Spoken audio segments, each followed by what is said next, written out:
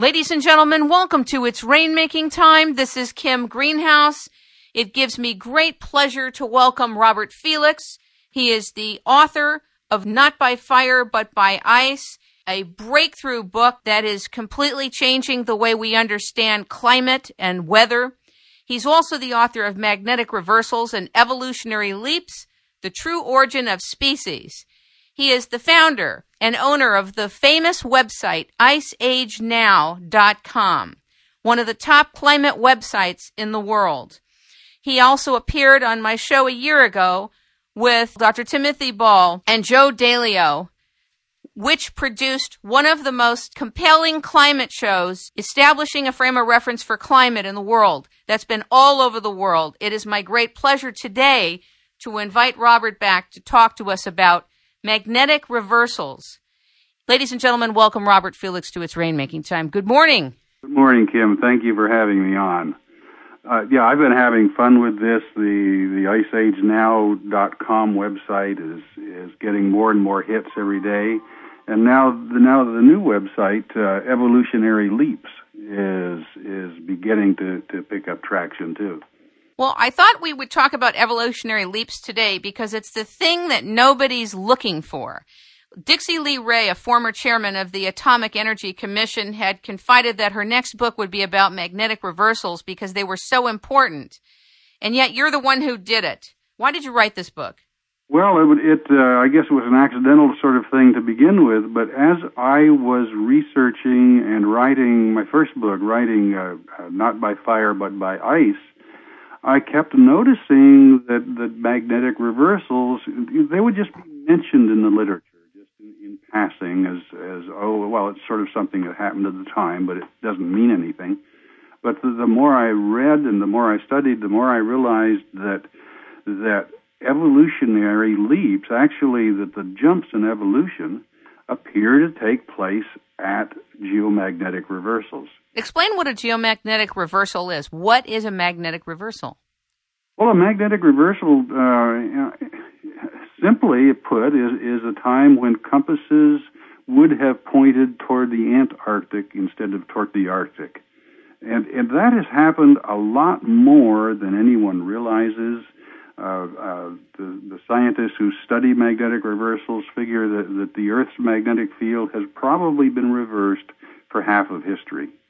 Now, I'm not talking about the Earth flipping upside down. I mean, some people talk about pole reversals, and they're talking about the Earth flipping upside down. I don't know that it does that or not. I don't think it does, but that's not what I'm talking about. Thank you for explaining it. Clarify it a little bit more, though. How come the magnetic reversal would happen? Nobody knows, actually.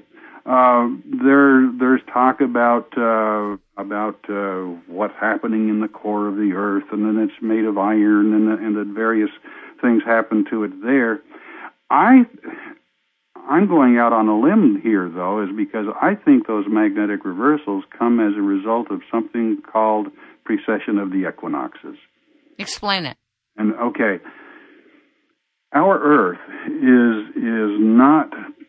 If you look at our planet from space, it's not straight up and down. It doesn't point straight north and south in relation to the solar system. It's actually tilted about 23.5 degrees, and that tilt changes. It fluctuates up and down a little bit, but the other thing is that our axis of rotation, which is what the axis that our Earth planets around, that our Earth rotates around, is constantly moving.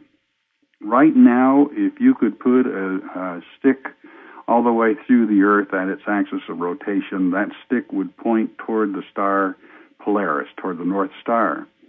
But it slowly turns, and so 11,500 years from now, our axis of rotation will be pointing toward the star Vega, and 11,500 years from then, it will be back pointing toward the star Polaris again. So if you've ever watched a top as it spins, you'll notice that the top never stands straight up and down. Right. And this is the same sort of thing. And the top also precesses is that it's on a tilt, but it's that axis of rotation slowly turns. Same thing with the Earth. Well, what I see, and there's controversy on this, but what I see is that the Earth's magnetic field makes what is called a magnetic excursion about every 11,500 years at the half point of this precession of the equinoxes. So there's something there, I think, that triggers these magnetic reversals. Is that our magnetic field strength changes in sync with that same precession of the equinoxes. It goes down and down and down, and I think that the reversals or excursions, depending on how you want to define them, take place at the same time, and that's when the evolutionary leaps and extinctions take place. You said in Chapter 3 of your book, mass extinctions have been the rule rather than the exception for the 3.5 billion years that life has existed on this planet. Almost identical. Each extinction was abrupt, each was extensive, and each was caused by some temporary, unexplainable event. What could that temporary, unexplainable event have been? That event is what I think is the magnetic reversal. Now, you know, the fallback position, it seems like for science here for many, many years, is when they can't explain something, they blame it on a meteor or a comet. I mean, they blame the dinosaur extinction on a meteor, and they found that Chicxulub crater down in the Gulf of Mexico that they think was created by a meteor. I don't think so. I think that was created by underwater explosion created by a magnetic reversal. But they blame 248 million years ago. They blame the great Permian extinction on a meteor, and they blame the Siberian traps, which was a huge lava flow on a meteor, and yet they don't take into account the magnetic reversals.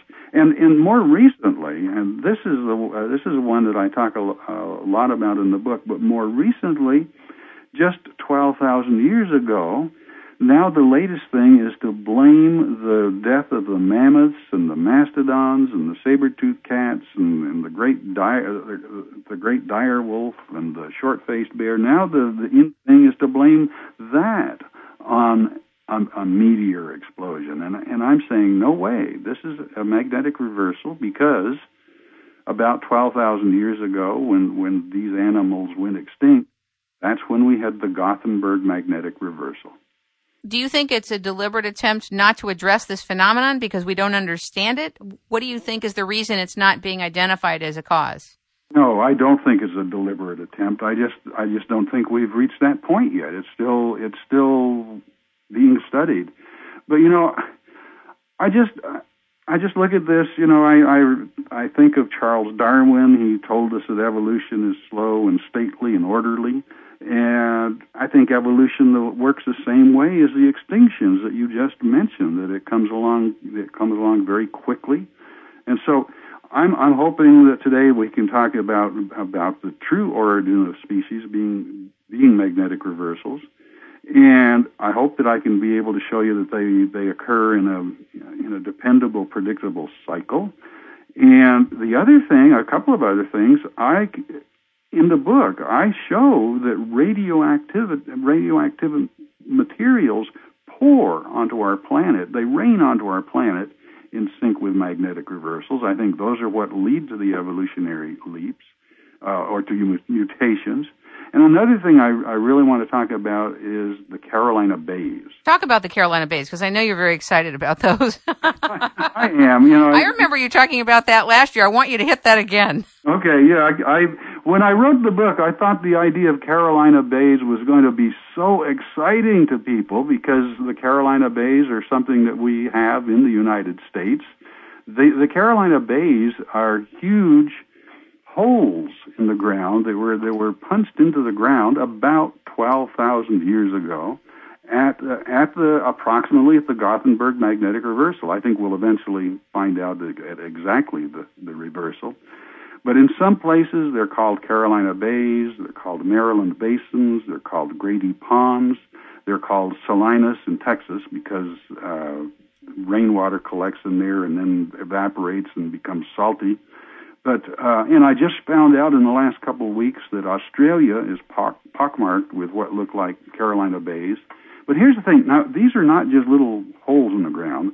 Some of these depressions in the ground are an acre in size, but some of them are as much as 6 to 7 miles across. So some of these holes in the ground that were caused by explosions in the sky, some of these holes in the ground are bigger than nearby cities. They're huge. Maybe that's why people think they were meteorites. Well, yes, there's comets.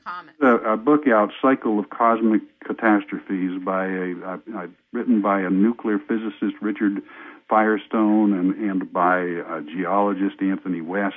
But in their book, they do guess that the Carolina Bays were created by a meteorite exploding in the sky. Now, here's the thing. There are more than 2 million Carolina Bays. I mean, I sure wouldn't have been wanting to stand at ground zero when all of those explosions went off and created 2.5 million holes in the ground that are bigger than nearby cities. And these things scar the landscape from Florida to New Jersey to Texas. And I mentioned, I just had a reader. I didn't know this. I didn't mention this in the book. But I just had a reader send me information about 2 weeks ago. Is he saw, when he was looking at Google Earth and he was looking at Western Australia, he found what looked to be Carolina Bays there. These bays, the reason scientists think that they were created by explosions in the sky, see, I think those explosions were triggered by magnetic reversals. But going with the meteor theory here for a little bit, is that these bays are all elliptical. Every single one of them is elliptical in shape. And you can go on to Google Earth yourself if you have it, and you can see them. They're still there today. Most of them now, if it's in a rainy area, they are like swamps. They're shallow. Even though they may be 7 miles across, they're still shallow. They're only 20 to 50 feet deep. And nobody even knew they existed until about the 1930s. They used to think they're just swamps. But then when they started flying over them, they realized, hey, these things are all elliptical. These are all oriented north and south. They're just so many, and some of them overlap other ones, and so they were obviously created by some sort of explosion in the sky. The thing is, though, I mean, they keep talking about meteors, but in North Carolina, in South Carolina, there are no meteorite fragments that anybody's discovered. But if anybody wants to go onto Google Earth, you can see them for yourself. I mean, if you look at the North Carolina, South Carolina region, and then you zoom in on an area about 18 miles south of Fayetteville, for instance, you'll see 20 of those elliptical depressions in a tiny area, just maybe 12 miles by 9 miles across, and hundreds of them surround Lumberton, North Carolina. But it's just amazing, and that no one has talked about these. I figured everybody in the Carolinas, I figured anybody near a Carolina Bay would just be astounded by this. So are we due for a magnetic reversal? I think we could be. And I can't say exactly how soon, but they do occur in a cycle. Is that about 11,500 years ago to 12,000 years ago, we did have what's called the Gothenburg magnetic excursion. 23,000 years ago, we had the Mono Lake magnetic excursion. The difference between an excursion and a reversal is in a reversal, the magnetic field goes south and stays there, whereas an excursion it may go south for just, say, 500 years and then pops back up. So it's really, truly difficult to identify it in the geologic record. You got to find a rock that comes from exactly that 500-year period. So it's tough to find. But another magnetic reversal occurred about 33,500 years ago. I don't think it's a coincidence that's when the Neanderthals went extinct, by the way. And I don't think it's a coincidence that the Neanderthals appeared on this Earth about 115,000 years ago at the Blake magnetic reversal. There's too many coincidences. The other thing about meteors is I can't imagine that meteors return and attack our planet every 11,500 years in sync with these magnetic reversals and in sync with precession of the equinoxes. I think it's an earthly process not coming from the solar system. Because of this cycle of magnetic reversals about every 11,500 years, we're due for another one. And the other reason I worry about it is that prior to all previous magnetic reversals, our magnetic field strength declined. It kept declining and declining until it reached about 15% of its normal strength, and then, boom, we had the magnetic reversal. Well, our magnetic field strength has declined about 2/3 in the last 2,000 years, since the time of Christ. And the rate of that decline is picking up. The rate of decline is now about 5% per year. So I can't say exactly when this is going to happen. I'm not going to go with the Mayan calendar thing. I had heard, and maybe this could be corrected, but when I interviewed Dr. Bonnelly in Canada, he said we're losing our magnetic field at 5% every 100 years. Yeah, is that, I'm sorry, that is correct. Okay, that's what you meant, right? That is what I meant. Okay, good. All right. Thank you. So the magnetic strength is getting less and less and less, and this is correlated with excursions or reversals? In some respects, the word excursions and reversals are the same because it actually does reverse. Right. So sometimes I do call it a reversal, but no, the scientists think that the last major reversal occurred about 780,000 years ago at the Brunhes-Matuyama boundary. That's what it's called. And there was a giant extinction then and a descension into an ice age. By the way, that's another thing that happens with these magnetic reversals. Talk about that. We do enter into an ice age, it seems like, every single time. But before I forget this, though, there was a magnetic reversal about 640,000 years ago called the Big Lost magnetic reversal. And that just happens to be when Yellowstone exploded as a supervolcano. So that would have caused a major extinction. But it just, when you go back through the record, there are just so many extinctions and ice ages that occur in sync with magnetic reversals. And there are so many jumps in evolution. I mean, I don't think it's just a coincidence that apes and humans branched apart about 5 million years ago at the end of Miocene at a magnetic reversal. I don't think it's a coincidence that Homo habilis appeared about 2 million years ago at a magnetic reversal. I don't think it's a coincidence that Australopithecus, an upright walking creature with a man-like jaw that went extinct about 1 million years ago at a magnetic reversal. I don't think it's it's a coincidence that Peking man appeared about 780,000 years ago at a reversal, or that the Neanderthal disappeared at the Lake Mungo magnetic reversal. There's too many coincidences, and I think all of that goes to the fact that our magnetic field protects us from cosmic rays. It protects us from radioactivity.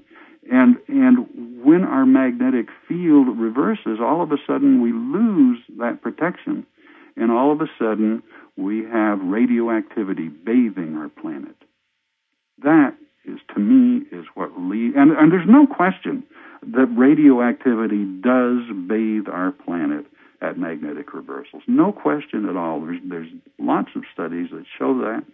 And why somebody hasn't said, hey, that might lead to evolution, I don't understand. So to me, it's more akin to the biblical sense of creation than it is to Darwin's idea of long, orderly evolution. In the book, you talk about solar flares, northern lights, the magnetic star, sunspots, and magnetic reversals. Can you talk a little bit about sunspots? Because we're in solar cycle 24, and a lot of people are quite concerned about some of the upcoming activity with sunspots. Yeah, it's two different things, really. As sunspot activity decreases, I think that we're going to be headed into an ice age because of that decline in sunspot activity. But one of the things that I mention sunspots on the sun for is that I've had people tell me that a magnetic reversal would make no difference on Earth, that it wouldn't do anything to Earth. And yet, when you look at sunspots, which are giant areas on the sun that are cooler than other areas on the sun, those sunspots are created by magnetic reversals on the sun. Is that something that's like well known in science? Yes. Okay, I never knew that. But when that sunspot those magnetic reversals on the sun occur within the sunspots, then there's giant explosions on the sun where these flares reach out for hundreds of thousands of miles. So these magnetic reversals on the sun literally cause giant explosions on the sun. And I think that the same thing could happen on Earth, is that during a magnetic reversal that we're going to be having giant explosions in the sky above the Earth. And it looks like ancient Indian legends talk about asphalt, for instance, falling from the sky, about carbon falling from the sky. And this is where I'm out on that limb, Kim, because I think that during the magnetic reversals that carbon is actually created in the sky. Fascinating. And again, I'm not alone on that.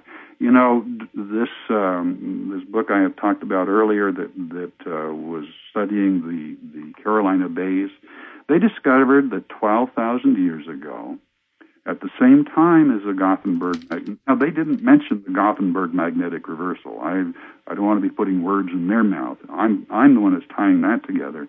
But at the same time as the Carolina Bays were created, all of a sudden radioactivity in many parts of the United States, radioactivity in the ground, measures 1,600 times more than normal, some places 2,000 times more than normal. That would sure create a bit of mutation, I would think. And at the same time, they find layers of carbon around the world. And at first, well, I shouldn't say at first, still there are many scientists that are trying to say that layer of carbon around the Earth, a layer of soot, was created by humans, that maybe the ancient Indians were burning the forests in order to herd animals or something, or that maybe agriculture, that ancient humans. So, and we're still blaming humans for stuff that happened thousands of years ago. But the thing is that there are some areas, for instance, in the San Pedro Valley in Arizona, where that layer of carbon is more than a foot thick. And the other part about this is that there are layers, they have found what's called nanodiamonds, but they have found diamonds, little tiny diamonds, microscopic diamonds, all over the Earth.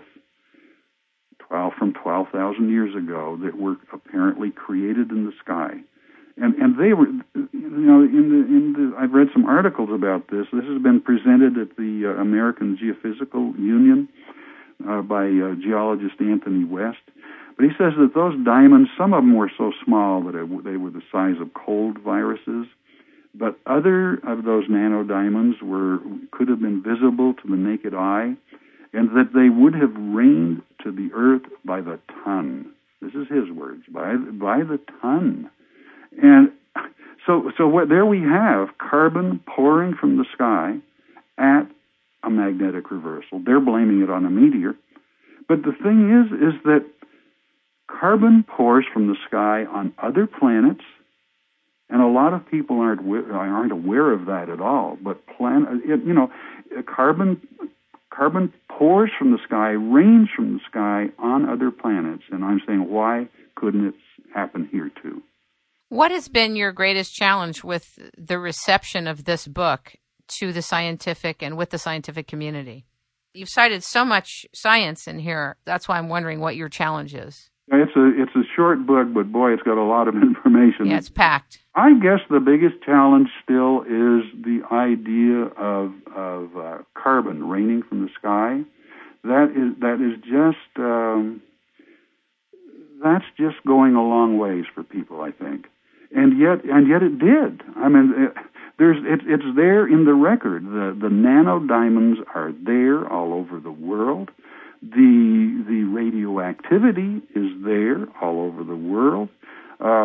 It would have been like 10,000 Tunguskas going off all at once. But the carbon, carbon does rain from the sky on Saturn's moon Titan, and a lot of people aren't aware of that because we are taught to think that oil and coal and all of these things are created by ancient swamps having compressed and compressed and compressed and turned into coal. And yet the Cassini mission, when it did its flyby of Saturn's moon Titan, was able to identify huge lakes and rivers of oil. They have images from the Cassini mission that show lakes of oil bigger than the Great Lakes. And I remember reading an article in the Seattle Times that said it's enough oil to make a Texas oil man drool, and it would. I mean, there's just more oil. One of those lakes, they called it Lacus Ontarius. Sounds a lot like Lake Ontario to me, but anyway, they named it Lacus Ontarius. It's bigger than all of the Great Lakes put together, and it's filled with oil. And I remember reading a book by Thomas Gold. He was an astrophysicist at Cornell, who is really against the idea that coal and oil are formed in ancient swamps. And he liked to say that, as far as he knows, there are no ancient swamps on Titan, and yet that oil is still raining from the sky. Now there are old Indian stories about oil raining from the sky. Are you talking about in ancient India? No, I'm talking about United States India. Okay. And maybe I'll have to find my reference on that, but it may be also in ancient India. But there are ancient United States Indian stories about oil raining from the sky and fire raining from the sky, and I think that happened during the magnetic reversals. I notice also that your whole book was quoted in the Mensa Bulletin. The American Mensa Bulletin reviewed your book. Yes, in saying that maybe the reason we can't find any of those missing links is because there weren't any, and that's true. I don't think there were any of those missing links. Those of all of the animals that have ever appeared on Earth, I think only like six, all but six have disappeared, and so most of the animals on Earth appeared here in the last 2 million years. There's some that just messed Darwin up. Sharks is one of them that is remained. Explain that. That was fascinating in your book. How come the sharks haven't evolved? The sharks haven't evolved in more than 300 million years. And that was a real problem for Darwin, is Why hadn't they evolved? Because if evolution is the idea of moving ever better and ever better and ever better, then why have sharks remained the same? Another one that really got to Darwin, he called it an abominable mystery, is where did angiosperms arrive from? Angiosperms are flowering plants and the flowering trees. And our Earth went along, our planet went along for millions of years with none of them. And then all of a sudden, angiosperms appeared as if overnight, as if they were dropped from nowhere. And so that one is one that Darwin called just an abominable mystery. He just couldn't come up with it. But or look at the whale. This is one. If evolution is all that is cracked up to be, look at the whale. 50 million years ago, the whale was a mammal. It still is a mammal, but it had legs, and it was walking on Earth, and then it took to the water, and once in a while, even today, a modern fisherman will haul in a whale that has one of those hind legs, just an atavistic hind legs, and knee muscles sticking out of its side. I've never heard of such a thing. It sounds wild. Yeah, it's and that was one of the things when I was doing the research that I came across, because modern whales certainly didn't have any hind legs, but back in earlier times they were land-living predators, and they did have legs, and so those useless hind legs are nothing more than throwbacks. But if we call it a great evolutionary advance that humans evolved from a fish by growing legs, what do we call it when a whale discards those legs? Is that an evolutionary retreat? Have we really gotten better, or have we just gotten different? Look at horses. 50 million years ago, the horse had 4 toes. Now it has 1 toe. We call it a hoof. But every now and then, a healthy mare with the right number of toes, 1, will give birth to a foal that has additional little toes sticking out beside the hoof. So what possible purpose, evolutionary purpose, can we see there? I think it's kind of like accidental evolution is what we're talking about. Are you also saying from the first 33 minutes of this segment that an evolutionary leap can come extremely fast out of nowhere? Oh, absolutely out of nowhere. And this is not something that I'm alone on. There are so many scientists that have said the same thing. I just don't think that anybody has really listened to them, but suddenly, actually that's one of the title of one of my chapters, but all paleontologists know that the fossil record contains precious little in the way of intermediate forms. And that's a quote from Stephen Jay Gould, the late Stephen Jay Gould of Harvard. He said that transition between major groups are characteristically abrupt. And then Robert Bacher, he's a paleontologist in Colorado, but he talks about the pterosaur, which seemed to, and this is a quote, which seemed to burst into the world like Athena from the mind of Zeus, fully formed. Even the earliest pterodactyls already display fully developed wings and the specialized torso and hips so characteristic of the entire order. And we find so many cases like this, says Bacher, that many scholars are persuaded that evolution doesn't work slowly at all. So what I look is that evolution sometimes speeds up and suddenly produces totally new adaptive configurations. And then the newcomers, they learn to cope. It's not evolution in the conventional sense. They don't change their bodies to fit the circumstances. They have to adapt to the bodies they were given. It's not survival of the fittest. It's arrival of the fittest, as far as I'm concerned. Fascinating. Really. Very fascinating. It's arrival of the fittest. I like that. Yeah, it is. Going back to Robert Bacher, the idea of slow, gradual, imperceptual evolution is wrong, he says. The fossil facts don't read that way. Mass extinctions always come suddenly with no warning. The population is then immediately replaced with entirely different species with no forerunners. And then there's one that I love. There's a British geologist, Derek Ager. He said that geologic change always comes in spurts. The history of any one part of the earth, like the life of a soldier, consists of long periods of boredom and short periods of terror. And I love that one. But those short periods of terror, that's when the evolutionary leaps take place. I would imagine that between your book Ice Age Now and your site Ice Age Now and all the work you've done about climate, in combination with the knowledge you have about magnetic reversals and evolutionary leaps, must lead you to a certain perspective of what's happening that's very different than a lot of people.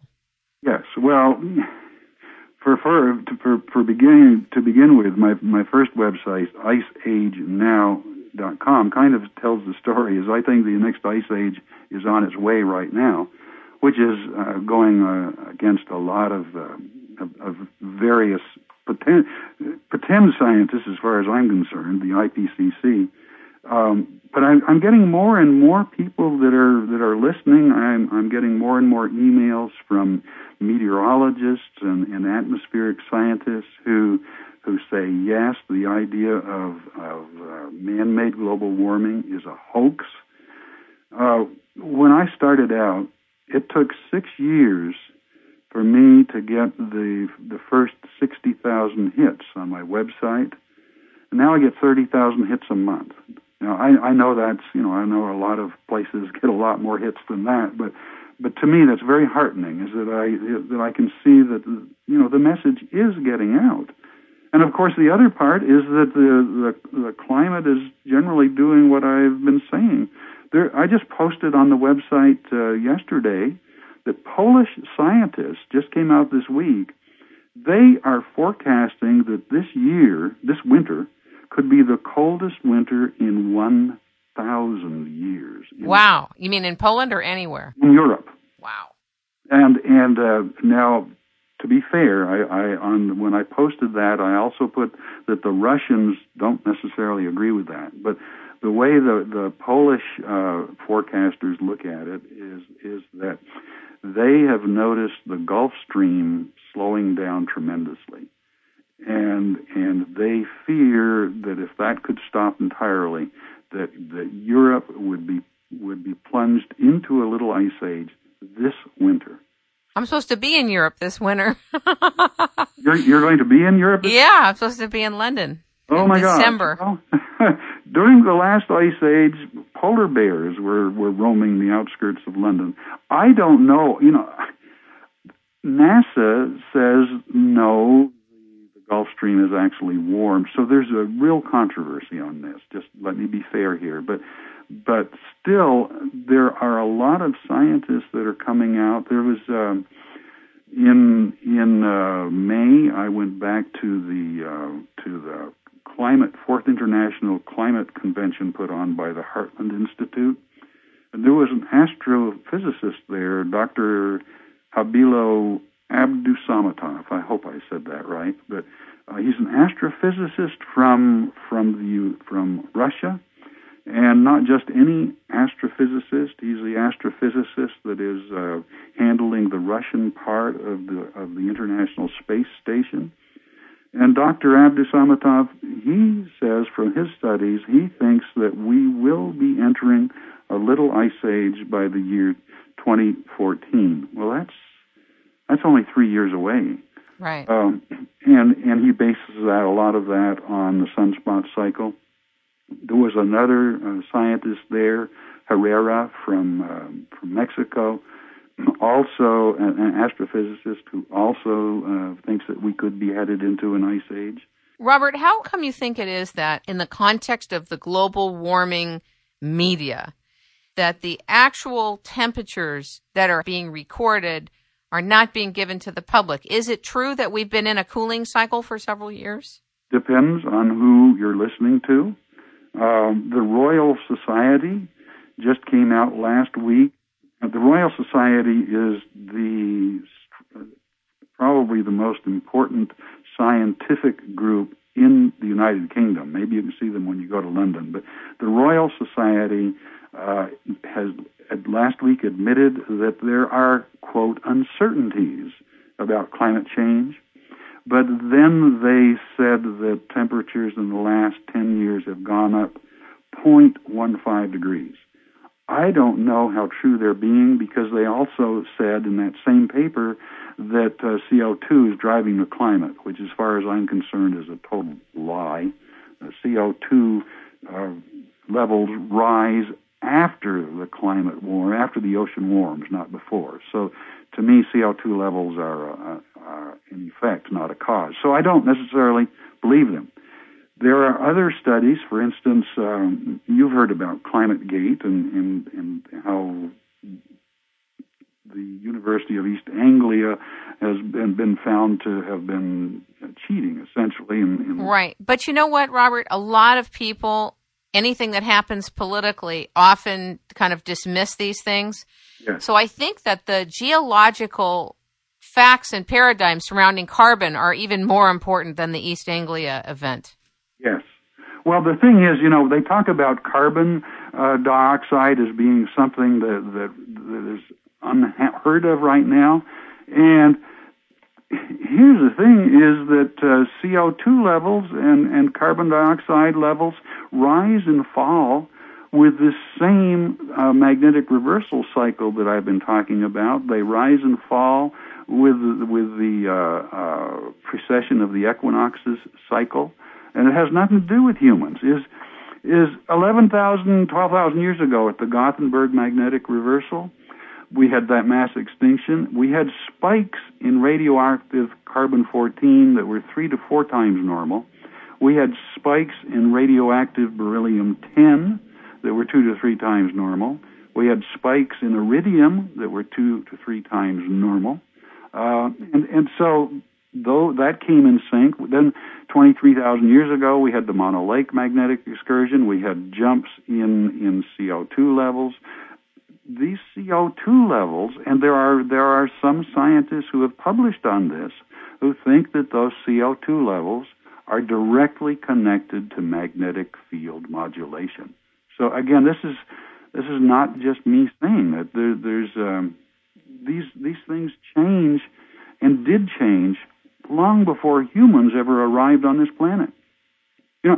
One thing I have to mention, I had mentioned earlier about the carbon and the coal and the oil, the carbon accumulating on this planet 11,000 years ago. Yes. The same thing happened, and this was one of the things that, again, brought me to write this book, but when I was studying the dinosaur extinction from 65 million years ago for the first book, they kept talking about coal, is that there were mysterious areas of carbon and coal all over the world.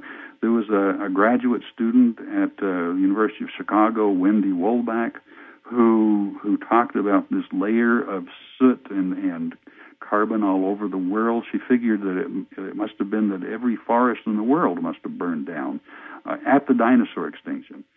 I'm saying that it was created in the sky. I've been to the Royal Tyrrell Museum in Drumheller, Alberta. It is the largest dinosaur museum in the world, sitting out there in the middle of the prairies. But anyway, I've been there, and when you drive up to the museum, you can look around and you can see a black line in the soil. It's about a foot thick. But anyway, this is a black layer of coal about a foot thick that formed right at the dinosaur extinction. And below that layer of coal, there are dinosaur bones, there are various kinds of plants and other animals that existed before the KT extinction. Above that layer of coal, they all disappear. They're gone. I'm looking at this carbon and strontium, radioactive materials that arrive on our planet in sync with extinctions and with evolutionary leaps. There's so much carbon and coal at the dinosaur extinctions.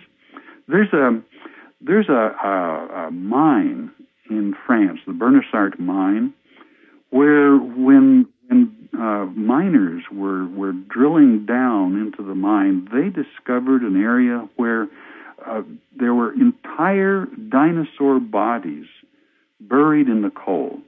And these dinosaur bodies were not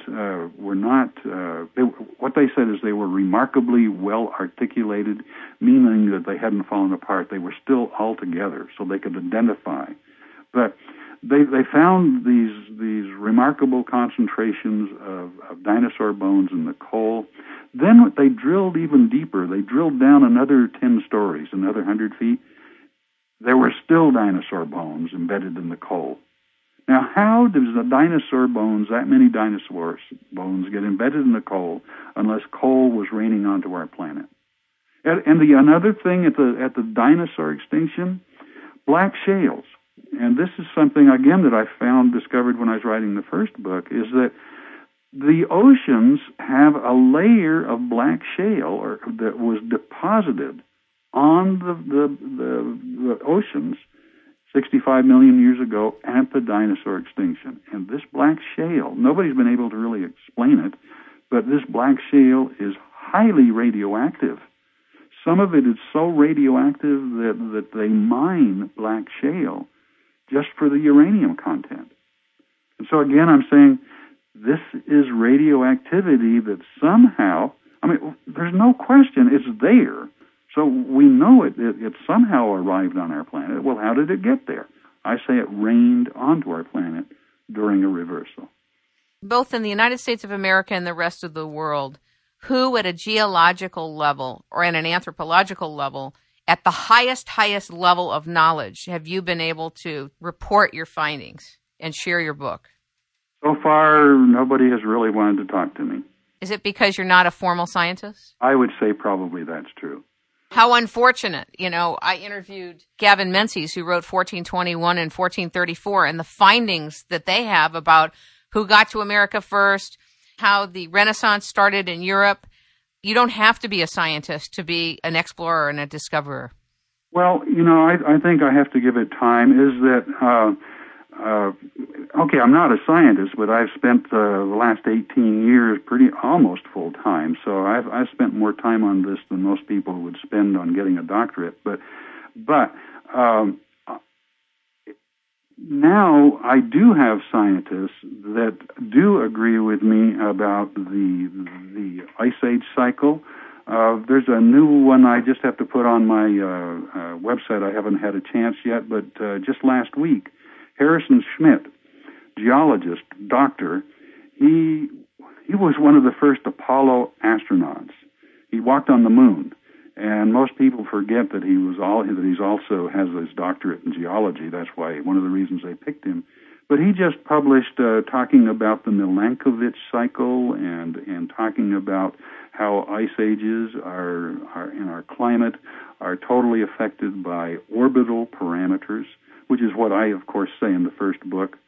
You know that I had that we did an interview with Joe DeLeo and with Dr. Timothy Ball.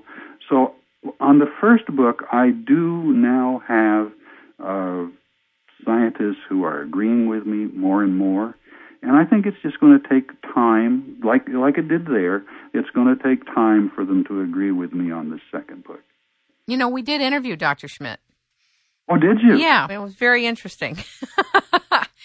But that particular paper had not been out yet about the Milankovitch. It came out, and I haven't even put it on my website yet. It was one that he published for SEP, Science Environmental Policy. I don't remember what that stands for, SEPP, but it was just published there, I think, last week. And I'm busy paraphrasing it so that I don't go stealing his article. And I'm busy paraphrasing it, and then I'll put it on my website. But, he's not saying that an ice age is going to begin next week, but he is saying that all of this stuff is run by orbital stretch and precession of the equinoxes. So, he talks specifically about the Milankovitch cycle, which is exactly what I talk about. That is the cycle that goes with precession of the equinoxes. So, yeah, I'm not concerned about this yet. I think I'll become give me 50 years and I'll be an overnight success. I hear you. But you are concerned about a magnetic reversal, and you are concerned about a little ice age unfolding. I am right now very concerned about a little ice age. The magnetic reversal, it's harder to put a date on that, but I think because little ice ages correlate so well with the sunspot cycle, I fear that we're headed into a little ice age right now. How does that translate for our lives? During the last little ice age, the glacier levels in the mountains moved down the mountains, I think about 1,000 feet, something like that. Now they didn't have, during the last little ice age, they didn't even have thermometers. They hadn't been invented yet. And so it's hard to look at the literature and know exactly. They have to go by what happened. But in the Alps, there were farmers who were petitioning for lower taxes because their fields were actually covered by ice. And so that would be an indication that it happened. The Thames River, in London, every year they were able to go ice skating on it, and the ice was thick enough that they would actually hold fairs out on the ice. The other thing, though, is that was food. And that's a big thing that I'm worried about. That's huge. Now, is that during the last little ice age in England, for instance, it didn't necessarily get all that much colder, but they began having a lot more precipitation. It rained more in the winter. The rainy season lasted 5 weeks longer in the spring and began 5 weeks earlier.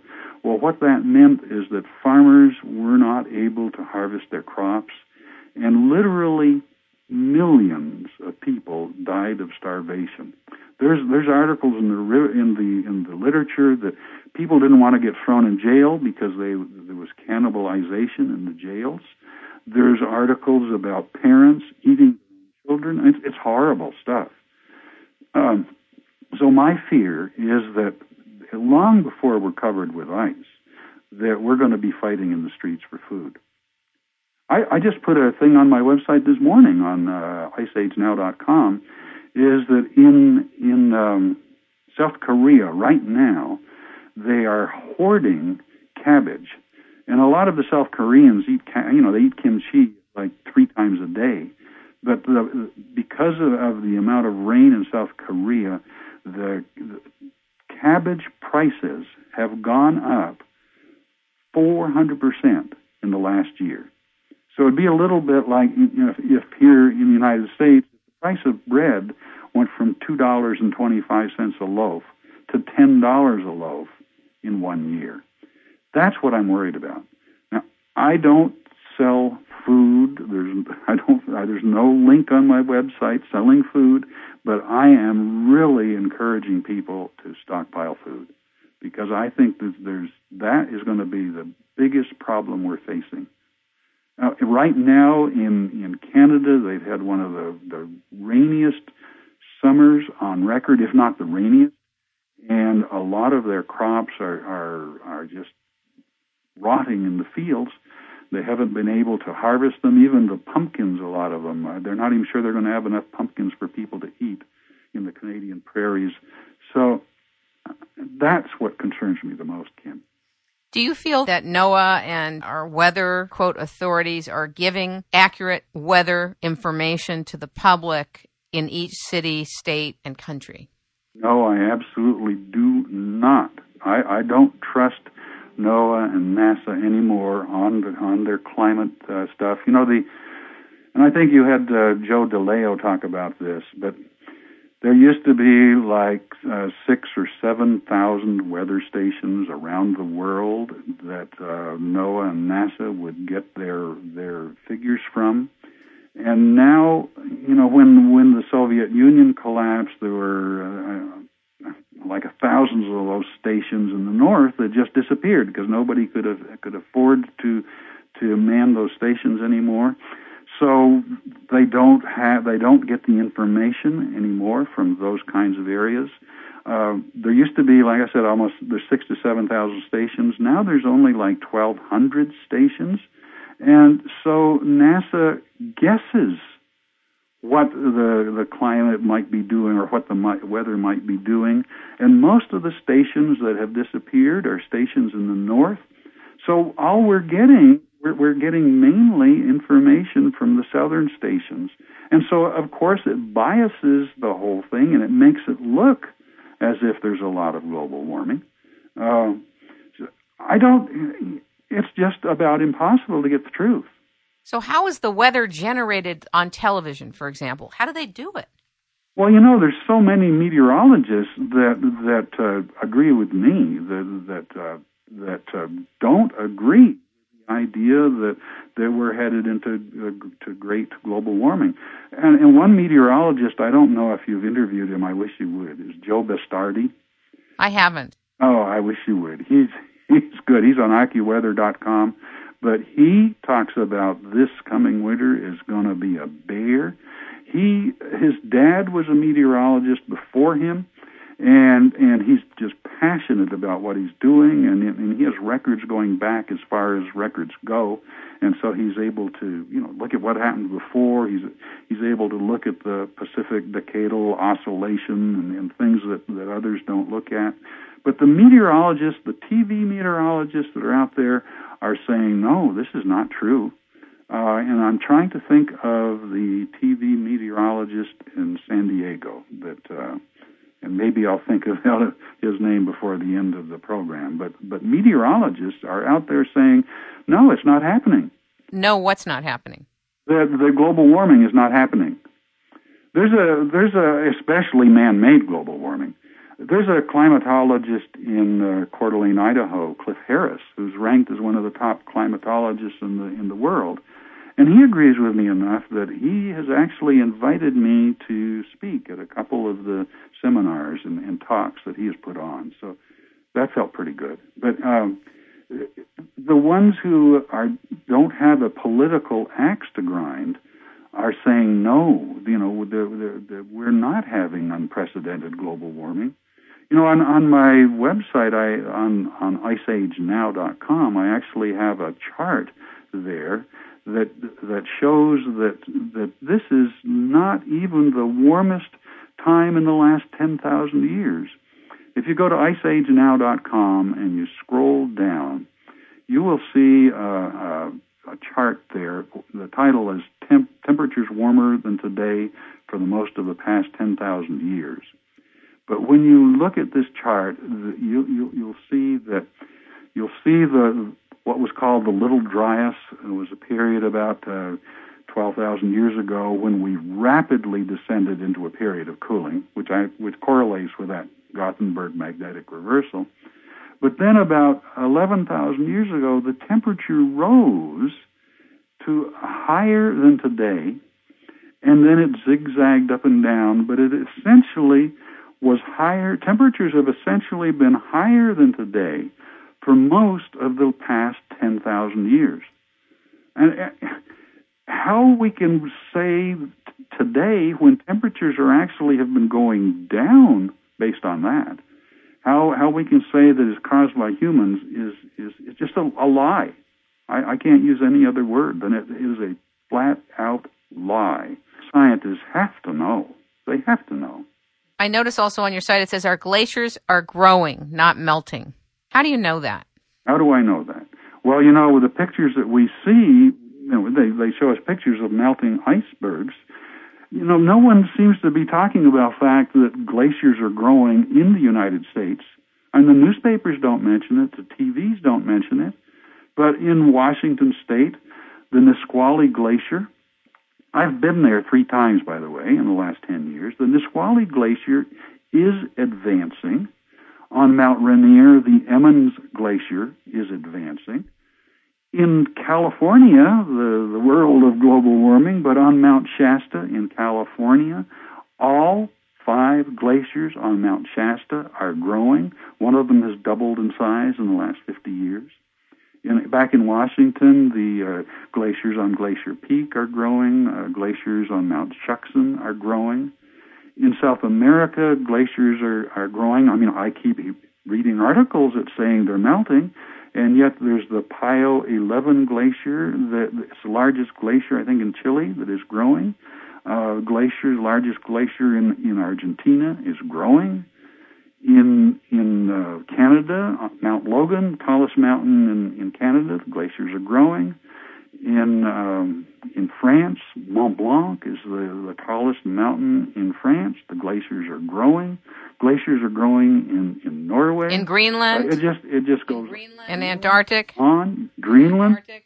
No, Really? I'm not sure of Greenland right now. Really? I have to write a little article about that one too, because it looks like the glaciers in Greenland are melting enough to lower sea levels by 1 millimeter a year. You can't even hardly measure that. Whereas in Antarctica, glaciers are growing. You know, the newspaper articles, I'm going to invite anybody to watch those newspaper articles and read them carefully, because when they talk about glaciers melting in Antarctica, what they're really talking about is West Antarctica, which is a peninsula that sticks out into the ocean. Well, the ocean has been warming, I agree with that, but so the glaciers are melting in West Antarctica, this comparatively small part of Antarctica, while they are growing thicker all over the rest of Antarctica. So it's a little bit like saying if the entire United States were covered with ice and the glaciers in Oregon were melting, and the newspapers used that as to saying the glaciers are melting, that's how dishonest it is that it's that ratio, is that little tiny bit in Antarctica where the glaciers are melting compared with the huge amount of Antarctica where they're growing thicker. It covers 5 million square miles. It's twice as big as the continental United States. The Antarctic ice sheet is bigger than all of the rest of the world's glaciers put together. So what we're looking about here, essentially, is that 99% of the world's glaciers are growing, and the newspapers are talking about the 1% that are melting. It's dishonest. What do you think about the fact that most of us who are trying to get the facts straight, A, don't know who to listen to, B, there's so much differing information that a lot of us are caught in the middle of it all when there's a falsity and there's facts, and we're in between it. I believe that much of the audience is going to be caught in between. So if you're an environmental activist or advocate and you love the environment on a formal level, you're caught because you feel you have to go with this and then go with the scare that the earth is melting and basically that the earth is warming and that global warming is a problem. In other words, the whole scenario that's been created, we have to go with it, supposedly. But then when you look at this other information, you realize that only pieces of truth have been given to the public and put into a mosaic as, quote, a problem rather than a cycle. Even the fact that we can't get accurate information from the weather stations that were here in the United States. Right. And the project that Anthony Watts did. Yes. To go and check on all these stations. This is the level of due diligence that needs to happen, and yet very few of us have the time, energy, or the financial wherewithal to take it on and do it. Right. Well, I'd say is that when you're looking at those articles and reading those articles, just notice whether there's an agenda, because to me, the agenda is control and to get into our wallets. And if you're listening to someone that's not trying to get into your wallet, maybe you're getting the straight story. But no, it is really scary. If I read anything that quotes that uses the IPCC as their truth, then I already know that it's going to be, as far as I'm concerned, it's going to be a lie. Because, the IPCC, the United Nations International Panel on Climate Control, the IPCC was saying for years and warning us that the glaciers in the Himalayas are going to be all melted by 2035, whatever. And finally, last year, they got found out that they were basing that on a phone interview with some minor scientist in India who'd never even been there. It turns out, and I've got this on my website, but Actually, there are 245 glaciers in the Himalayas that are growing, that we know are actually growing. So if it comes from the IPCC, I say don't believe it. It's going to be a lie. I think the IPCC should be disbanded. I think so too. I really do. I think that the entire population, sadly, most of it has been deceived terribly. And what's more tragic to me, Robert, is that good, upstanding people who want to do good for the earth and good for people have been brought into the mix, and in order to keep their paychecks going, have had to go with the agenda. I think I've heard you say, and I'd have to agree with you, as I think that the environmental movement has been hijacked by people who really don't care about humans. That their main concern is control. And I look at this idea that we're supposed to cut our CO2 usage by 80%. And our carbon usage by 80%. Does anybody realize that will take us back to the days of the Civil War? I mean, a lot of the environmentalists, unfortunately, I don't think are looking clearly. As they think, all we got to do is use a few more of those curly Q ice, as light bulbs. Well, that would be great. But at 80% decline means that you're not going to be able to use your hair dryer. You're not going to be able to use your dishwasher. You're not going to be able to use your clothes dryer. You're only going to be able to turn the heat on in your house one day a week. You're only going to be able to cook one day a week. You're not going to be able to drive your car except for one day a week. So you probably that's the most extreme translation of that. Well, that's what they're trying to pass as a law. So it's not extreme. That is the law they're trying to pass. Is the cap and trade wants to take us back to they want us to cut down by 80%. So yes, I agree it's extreme, but that's what they want. Specifically, they've said so. So let me ask you this. This is a total philosophical question. It is not geological. Suppose that it wasn't the IPCC, but that you and I and the public found out that there was global warming and it was real and it was here and we're in this long cycle. Let's just suppose, okay? It's a suppose. Right.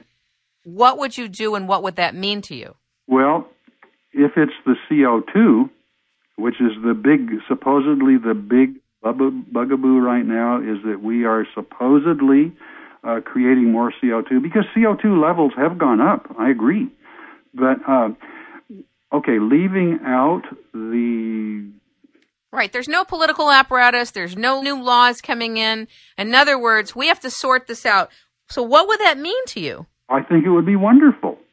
I just posted something on my website last week by Hans Schroeder. He's a retired analytical chemist in London, who I met, by the way, when I was there a couple of years ago. But he says that instead of reducing our emissions and thus reducing our industrial output and thus reducing the wealth of all citizens dependent upon those emissions, we should rather work to increase our emissions in order to spread wealth where now there is poverty, in order to have clean drinking water where now there is none, in order to have sanitation where now there is none, and a life with basic education where now there is none. So that leaves out any politics. This is just giving people a better life. CO2, and you've known this, I think Joe DeLeo mentioned this, but is that greenhouses actually pump CO2 into their greenhouses. They pump it up to 1,000 parts per million because it makes plants grow better. Right, it's food for plants. But you know what I've heard, Robert, that CO2, in one of the 15 shows I've done on climate, that even if they did all this decrease of CO2, it would be minuscule in terms of a real change in the environment. Right. Well, right now, the CO2, it sounds like such a big deal, but CO2 is 0.304 parts per million, something like that. To put that into a more human perspective. If our atmosphere were like a soccer stadium that held 10,000 people, the amount of CO2 in the atmosphere, if this stadium seats 10,000 people, is the amount of CO2 in the atmosphere would be the equivalent of 3.5 chairs in that 10,000 seat stadium. It's nothing. It's nothing. You can double it and you won't even notice the difference. So somehow that has been turned into something that is good for us, has somehow been turned into something that is bad for us. When we did our first climate show last year, when we actually went live, there was a conference in Copenhagen. And that very same day, the EPA declared CO2 a toxin. Yes. Fascinating. Yes, that is an attack on the American public as far as I'm concerned. And the cap and trade law has now been shot down, but because the EPA has become so powerful, I think we're going to be seeing them doing end runs in every possible way, and they're going to be, my guess is that they will be declaring new regulations that will accomplish the same thing that we're all so much against. It's to me, it's a tragedy. It's a shame. It's an absolute shame. One more thing before we close this segment. The number of underwater volcanoes is staggering. Yes. Talk about that and the impact underwater volcanoes have on our environment. Yes, because, when we talk about global warming, this is one of the things I say in my first book. It's not global warming, it's ocean warming. It's not caused by humans. As far as I'm concerned, it's caused by underwater volcanoes. And that's another place where I'm getting a lot of scientists that are beginning to come over to my side. But when I first started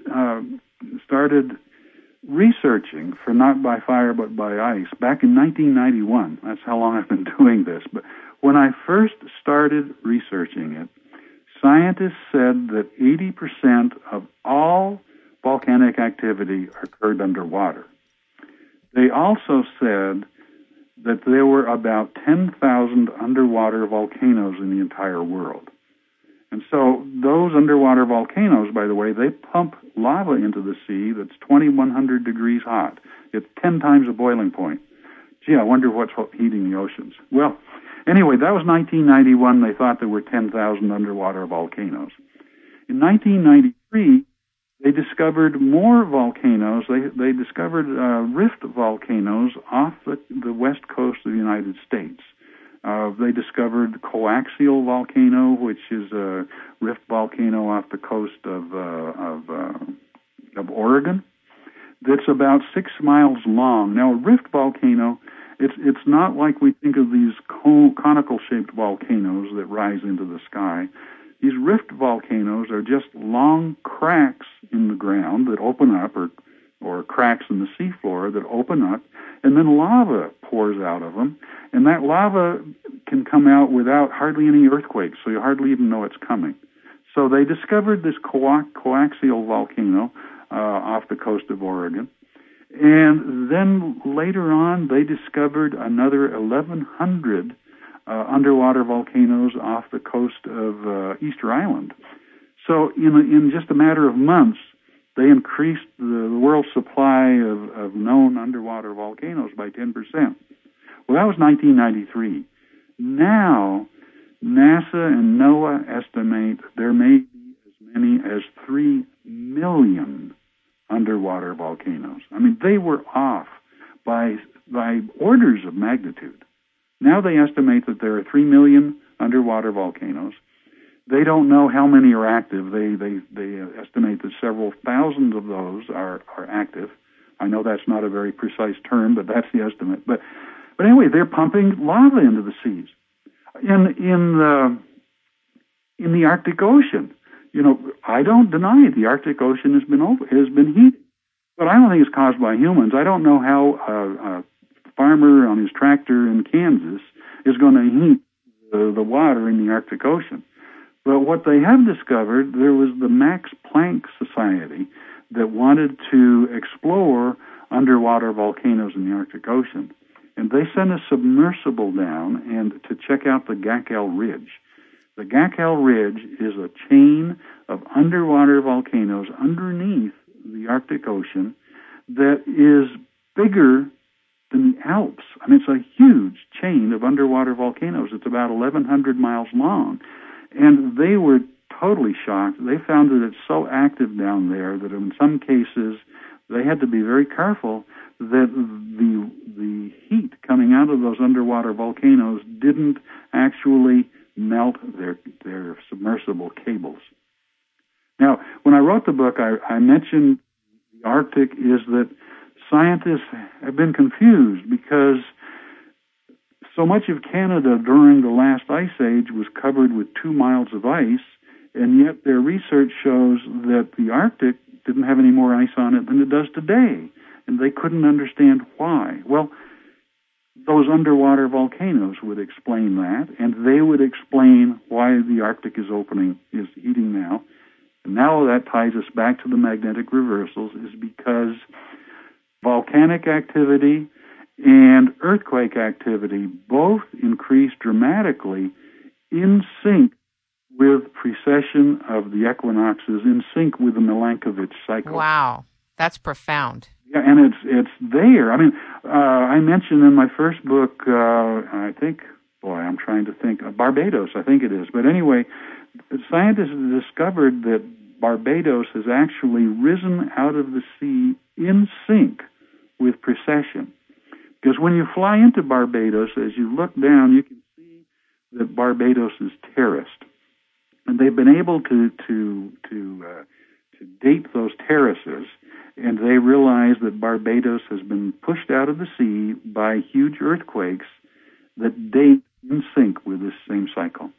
So, yeah, I expect that we will see earthquake activity increasing dramatically. I think we'll see volcanic activity increasing dramatically. I think we'll see precipitation increasing, because as volcanic activity increases underwater, we'll see those oceans warming, which will create more and more evaporation rising into the sky. And at the same time, the increase in above water volcanic activity will cool the skies. So you put that together, warming oceans and cooler skies, you've got the recipe for an ice age. I really don't know what to say, but it sounds like you have compiled and researched many of the aspects of the wheel of this situation. I just don't think that most of us are in a mindset to deal with what this could mean. And I think that many of us, Robert, are preparing improperly for the coming times. Well, there's one thing, though, that because I've had a lot of people say this sounds like gloom and doom. And I agree in many respects that it does. But, there's one thing about it is that our ancestors did make it through. I don't know how many of them made it through, but they did make it through. And so I don't think it's totally doom and gloom. I think what we have to be doing, though, is figure out what was it that they did. I mean, we've been so busy trying to comprehend what killed the dinosaurs and what caused so many extinctions that we've almost ignored what traits the survivors may have shared. Because so many animals made it across the KT boundary when the dinosaurs went extinct, and so many animals survived other extinctions that they must have left clues. And the dinosaurs and millions of other animals went extinct at the end of Cretaceous, but 86% of the freshwater animals survived. So we got to find out what it is about freshwater as opposed to saltwater that help protect them. During the KT extinction, the dinosaur extinction, where most species where the adults weighed more than 55 pounds went extinct. So what was it about the smaller ones that saved them? The Neanderthals went extinct at the Lake Mungo of magnetic reversal, but we, modern humans, we lived in Europe at the same time, and we survived. So what did we do? The European forest elephant went extinct at Mono Lake magnetic reversal. but our ancestors survived. The mammoths went extinct. Millions of mammoths and mastodons, they all disappeared 11,500 years ago, but our ancestors survived. So there's something there. There's stuff that we can do if we can figure out what it is. I mean, I don't know, was it because we lived in covered dwellings? So would our homes be our salvation? Would our cars be our salvation? You know, I don't like, we haven't talked about Tunguska at all, but I think essentially we had hundreds of thousands of Tunguskas exploding over our heads at the mammoth extinction. And something blasted those 2.5 million holes, the Carolina Bays, into the ground. And those, those holes in the ground are there. They're impossible to deny. They're part of the forensics. Something has been attacking our planet every 11,500 years. Something. I don't think it's meteors. But just as we once threw our resources into landing on the moon, I think we need to mount a concerted effort to find ways to protect ourselves from a geomagnetic reversal. I'm not qualified to do that. But I'm hoping that if I keep screaming about it and yelling about it enough, that people will. Would it help if because I think we're going to see ever increasing amounts of radioactive materials raining from the sky. So would it help if we added lead to our roofing materials to protect us? Would that help? Would it help to have individual protective suits? Would it help to have underground bunkers? What do you think about the underground bunkers? Well, in Huntsville, Alabama, they're actually activating old Cold War fallout shelters. Huntsville, it's now it's the Three Caves Quarry. It's an abandoned limestone mine big enough to hold 20,000 people underground. But another one is, what do we do to protect our food supplies? Would it be enough to simply cook our food a little longer? Would it be enough to boil the water? Probably not. This nuclear physicist, Dr. Richard Firestone, says that boiling will not remove the radioactivity. So, I don't know, is there a chemical we can put in? We should be testing. I mean, our ancestors made it through. They didn't know about polarity reversals. They didn't know about equinoctial precession. They didn't know about strontium or uranium or any other kind of radioactivity. And yet, some of them made it through. And so if they were able to survive that Holocaust with their limited knowledge, then I don't see any reason why we can't do the same thing, provided that we pay attention. I'm delighted that you've joined us today, Robert. Is there anything else you'd like to share with us? No, I think I've probably worried people enough. Ladies and gentlemen, we have been listening to, and learning from Robert Felix, the author of Ice Age Now and Magnetic Reversals and Evolutionary Leaps. If you want to speak with Robert or contact him, and go to his site, iceagenow.com. And Robert, thank you so much for joining us. Thank you, Kim, for all of the work that you're doing, getting the word out. Thank you very much.